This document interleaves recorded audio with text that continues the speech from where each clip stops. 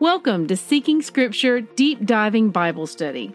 I'm Christy Jordan, and I want to help you develop a first-hand relationship with the whole Word of God. For links and graphics mentioned in my podcast, please visit the corresponding post on seekingscripture.com. May Yahweh bless the reading of His Word. Good morning, siblings. Today's readings are Jeremiah chapters 32 through 34. What a wonderful day this is to dive into the Word with some of my favorite people. Rabbit trails.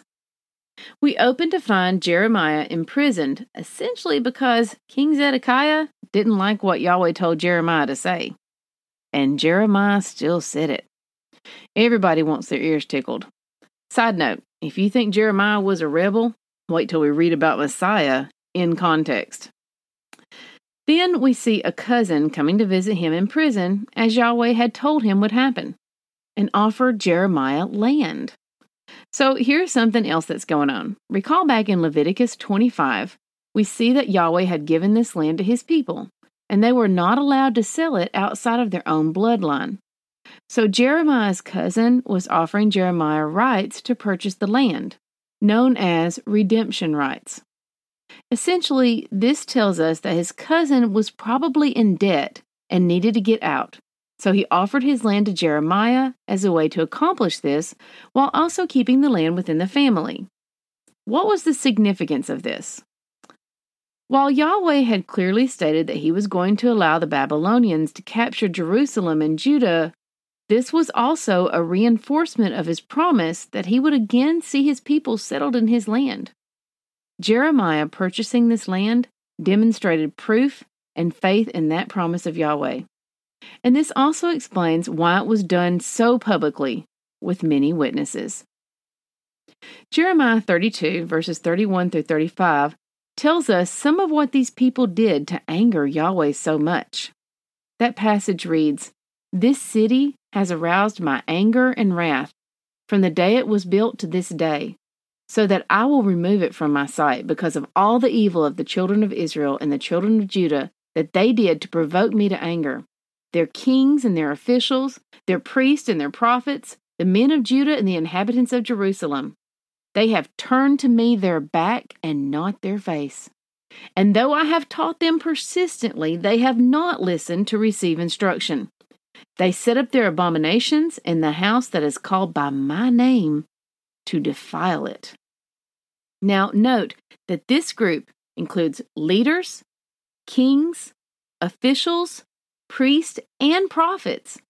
These were the very people who would have had the most access to and familiarity with the word of Yahweh, which was carefully kept on scrolls during that time. They would have been raised reading it, being taught from it, and hearing it. And what did they do? They turned from him. They had been taught persistently, and they refused to listen or be instructed in any way other than their own. They set up their abomination in houses called by his name, what we would think of as churches today. This serves as a warning to us. Do we have anything in our churches that can be considered an idol in Yahweh's eyes, a golden calf of sorts? Even if we claim it represents Yahweh, as the golden calves were set up to be representations as well. Do we reject any of his words and follow man-made doctrine instead, even when it contradicts what Yahweh instructs? How do we excuse that? Saying we heard it was okay to do it this way from someone else that we trust, or saying that everyone else is doing it so it must be fine, or claiming to be following our heart? We've seen examples of each of these excuses play out in the Bible, and none of them ended well. The Father considers that to be adultery towards him. Also, what other ways could we be abusing his name or even using it in vain? In our time, we often think of saying the word God, which is his title and not his actual name, in a flippant fashion covers this, and so all we have to do is avoid that and we're good. But what about misrepresenting him? What about living under the banner of his name while encouraging folks not to read or study his word through our actions or words, or encouraging others to disregard even the smallest portion of it? What about claiming to be teaching His Word while actually teaching doctrine that contradicts what Yahweh says? Definitely something to think about and examine in ourselves. Jeremiah 32:37. In this passage, Yahweh says that He will gather His people from all the countries to which He drove them and restore them once more. It reads, "They shall be my people, and I will be their God. I will give them one heart and one way, that they may fear me forever, for their own good and the good of their children after them. I will make with them an everlasting covenant that I will not turn away from doing good to them, and I will put the fear of me in their hearts, that they may not turn from me. I will rejoice in doing them good, and I will plant them in the land of faithfulness with all my heart and all my soul." We see clear references to the new covenant, which we read about in Jeremiah 31:31 in this. But I want to pause and point out something else. This is one of many verses we've seen, and will continue to see, in which Yahweh mentions bringing His people, Israel, back from all corners of the world. For more verses on this, I have a list of over 26 verses below for you to check out, and there's more where that came from. Then again, we see Messiah saying in Matthew 15:24 that He was only sent for the lost sheep of Israel. How is it possible that people can believe that Yahweh has replaced His chosen people Israel with another, or that He forever rejected Israel in lieu of anyone else, rather than grafting us into that tree of chosen people as He's shown us in Scripture time and again? And in Jeremiah 32:40, He even says that He will make an everlasting covenant with them. So, in order to believe that Yahweh has replaced Israel with another people, we have to be able to believe that A, He doesn't know what everlasting means, and B, His word cannot be trusted.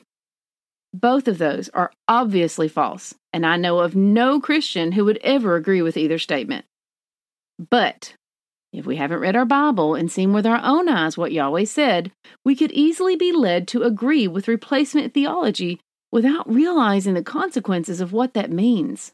That supporting such is supporting the belief that Yahweh could not foretell the future, does not know what everlasting and eternal means, and that He willfully lied to His chosen people. This is another reason why it is so important to read the Word for ourselves. We are responsible for knowing the Word, and ignorance due to lack of interest, lack of dedication, poor or faulty leadership, or lack of concern will not exempt us. So, when someone gives you a verse, always take a chapter, or better yet, a whole book. Or better yet, just start reading the Bible through the beginning at the beginning, Genesis, in order to get the whole picture of what Yahweh intended His followers to know.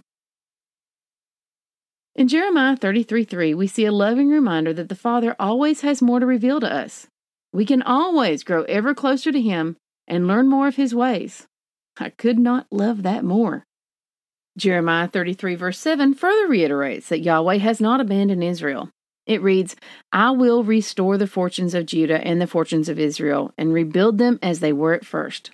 I will cleanse them from all the guilt of their sin against me, and I will forgive all the guilt of their sin and rebellion against me."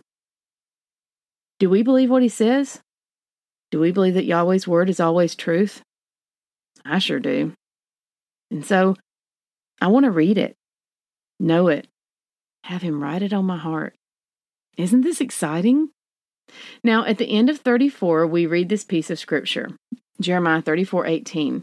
"And the men who transgressed my covenant and did not keep the terms of the covenant that they made before me, I will make them like the calf that they cut in two and passed between its parts." You may be asking, what on earth are they talking about? I'm glad you asked. So there are many places in Scripture where, if we look to understand the culture of the time, we can have a much greater understanding of the Word and what is actually taking place. Just like how we talked about why Jeremiah's cousin came to sell him his land. It's vitally important that we understand that the Hebrew mindset does not work like our modern Western mindset. What took place in Jeremiah 34:18 was part of an ancient practice of making a covenant. Whenever a covenant was made between two parties, an animal or animals were cut in two and spread out side by side, with room to walk in between them. Both parties would then walk between the animal parts to signify their acceptance of the terms of the covenant. It is widely believed that this is where the phrase cutting a deal or covenant came from. The semblance, some believe, is that those who would transgress the covenant would suffer the same fate as the animal. We see what may be proof to back this up in 1 Samuel 11:7. Also, we actually see Yahweh instructing Abraham to do this customary act in Genesis 15, but with a noted difference. While the custom was for both parties to walk down the middle in between the cut animal, in Genesis 15 verses 18 through 20, we see only Yahweh pass down the middle, not Abraham. Actually, we see smoke and fire pass down the center, and Abraham hears Yahweh's voice as he recites the terms of the covenant. Why didn't Abraham pass through as well? Because this was a unilateral covenant. There were no terms for Abraham to agree to. Yahweh was providing all, and Abraham didn't have a duty to perform in order to maintain or enter into this covenant. No doubt, this act of cutting a covenant held deep meaning for Abraham already, and he knew full well what it meant. But when the Father did not expect or ask Abraham to pass through himself, and when he himself passed through, we can be certain Abraham understood the eternal significance of this. So now we see that Jeremiah 34:18 is saying that these men freely entered into a covenant with Yahweh, knowing and accepting the terms by their actions, and then did not keep them. There is a lot to digest in today's readings, as we're given many more pieces to the overall picture that we've been reading about all the way back from Genesis. I hope you're enjoying learning at the feet of our Father. His Word is alive, living and breathing, and what a tremendous blessing that He gifted us with such a treasure of His wisdom and the ability to know Him through these words. And now, one last thought. After our notes yesterday and laying out the parameters of the new covenant and what it entails, here's something for us to think on today. If you are a parent, how do you feel when your kids obey you? How would you feel if someone they spend a lot of time with managed to convince them that obeying you was a bad thing? Test everything. Hold tight to what is good. 1 Thessalonians 5:21. We are saved by grace alone. Obedience is not the root of our salvation, but it is the fruit. May Yahweh bless the reading of His Word. I love y'all. Bye-bye.